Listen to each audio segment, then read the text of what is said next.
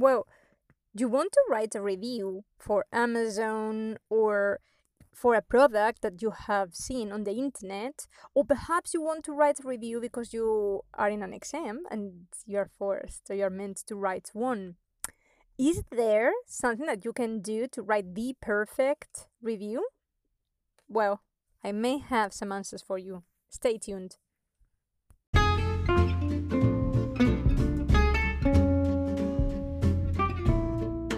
Writing tricks. How to write anything.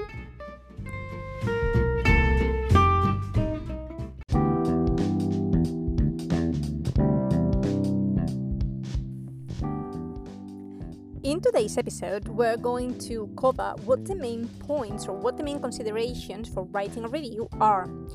Basically, the very first thing that we have to discuss first is what on earth is a review? Why do we write reviews?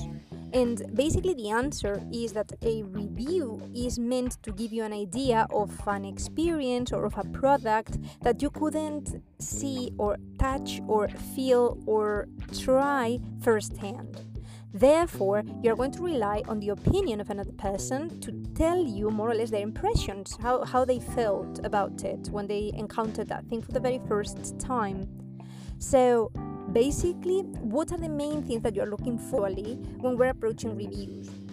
The very first thing that we want to make sure is that the person that it is telling us that they have experienced something, that they make some sort of claim that they have actually experienced it. So if we are, it's Saturday night and you want to go for a restaurant and you don't know which restaurants are good around your area, or you want to explore in a different area and you go to, let's say, Google Maps, the very first thing that you need to know is that the person who has tried it has actually been there and they know what they are doing. So that's the very first thing that we're going to try and establish immediately when we're writing a review. First-hand authority. We have tried the product, we know what we're talking about, we can give an informed opinion on it. Now, second element that we're going to look for in a review, and is the idea that what were our expectations? It has to be clear from the very beginning. Are we happy with the thing that we experienced? Yes or no? And did it fulfill our expectations? Is there an element of surprise in that product, in that experience, in that restaurant, in that course? So that's the second point that we're going to try and establish. Basically that we had some expectations and how actually experiencing it has changed our expectations. That we're going to try and include it in a very specific way, with very specific grammar, with very specific punctuation, and we are going to look into it. Then the third thing that we need to establish is an invitation saying, listen, before I try, first things first, I have tried this product. Second, I am happy with this product. Third, before I tried this product, I thought I wasn't gonna like it, but I discovered that I actually love it. The way around, I thought it was going to blow my mind, but it was the biggest disappointment ever. So after we have said that, what we're going to do is to say to the person, do you want to find out more about it? Or do you want to know why I consider it this way? Keep on reading, stay tuned.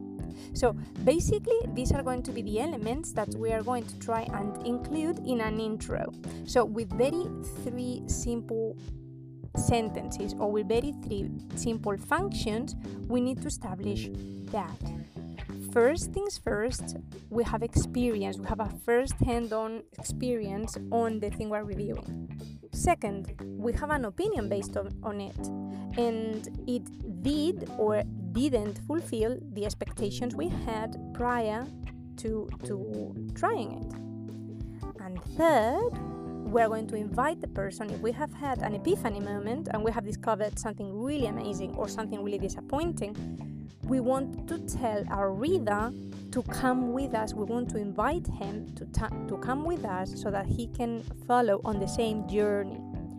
Luckily for him, if it's a disappointment, you're going to save him his time and money. And if this is something that to you it was amazing and awesome, you're going to invite him to go with you so that he can decide for himself if what made it tick for you, it will make it tick for him or not. So that's going to be in the first part of the introduction.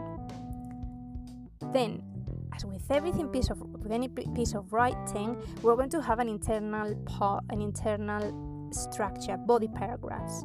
What are we going to do with these body paragraphs? We want to set a tone, we want to make it interesting, and we want to defend in each one of these paragraphs one aspect of the things that we are reviewing. So my advice, if you're taking an exam, if you're not taking an exam, you can be more adventurous or you can do it in a different way. But if you are taking an exam and you want to impress your examiners, why don't you begin with adverbials? Why don't you begin, for example, with passives? And that's what I would do. Like, set in medieval Spain, this movie talks about blah, blah, blah, blah. Or directed by Almodóvar, this movie talks or conceives or explores blah, blah, blah, full stop. That way, if you're talking about, if you're using passives in that way, or if you're using the third column and past participles, it's an elegant way of portraying lots of things at the same time. So either set in 15, this book explores, or this book discusses or tries to establish blah, blah, blah, blah. Another one that you could do is using an ing structure. Hoping that this would become a bestseller, the author clearly chose the topic of because he thought that was going to make a better statement of the things he wanted to portray. So as I've said, the internal paragraphs, I would include passives and things like beginning with adverbials, and either passives like set in, located in, past participles like directed by, all these kind of things, giving information and then just exploring more aspects of that thing that you're trying to review, or that point. ing, hoping that it was going to be, or hoping to bring a whole crowd of people interested in a space, this restaurant decided to go for a Star Trek-y kind of decoration, for example, something like that. And then when we finish with the review, what it is that we try to portray, we need to close with a conclusion, something that will wrap up all the things that we have previously discussed. So things like, it goes without saying, I would strongly recommend this restaurant, book, movie, app, program, etc. to, and then here, to whom? To who do we? Because it's very strange, it's very hard that everyone's going to be interested of everything. So we really need to clarify who would find this movie interesting, for example. Would it be anybody, or would it be parents with children, or would it be teenagers, or would it be that this book is only interested to feminist women, for example, or social rights activists?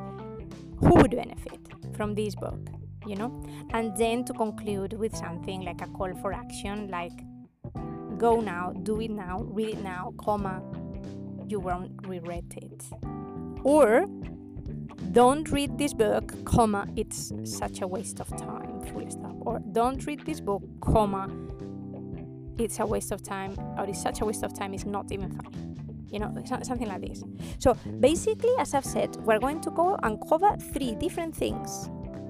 First, introduction, claiming or asserting that we have a first-hand experience, that we know what we're talking about. Also, we're going to experience of being fulfill our expectations, and then we're going to invite our reader to carry on and to read, to stay with us. Internal paragraphs, 1 paragraph per point. A suggestion, or I invite you, if you are taking exams, to use like past participles, or that you can use INGs, or you can use, as we have discussed in previous episodes, either two adjectives even, like cheap and interesting, this app allows you to download blah blah blah, something like that. So 2 adjectives, that could also be a good strategy. And then a conclusion, who will find this thing interesting? Everybody, anybody? What do you want them to do? Do you want them to go or not to use that service ever? And what will they get if they follow on your advice? I hope that was worth it. Anyway, so in the next episode, we're going to have a look at how to write this, at how to put it on writing, and how, with the biggest economy possible, we can make sure that we have the most display of grammar, punctuation, and interesting structures possible. Stay tuned. Thanks for listening.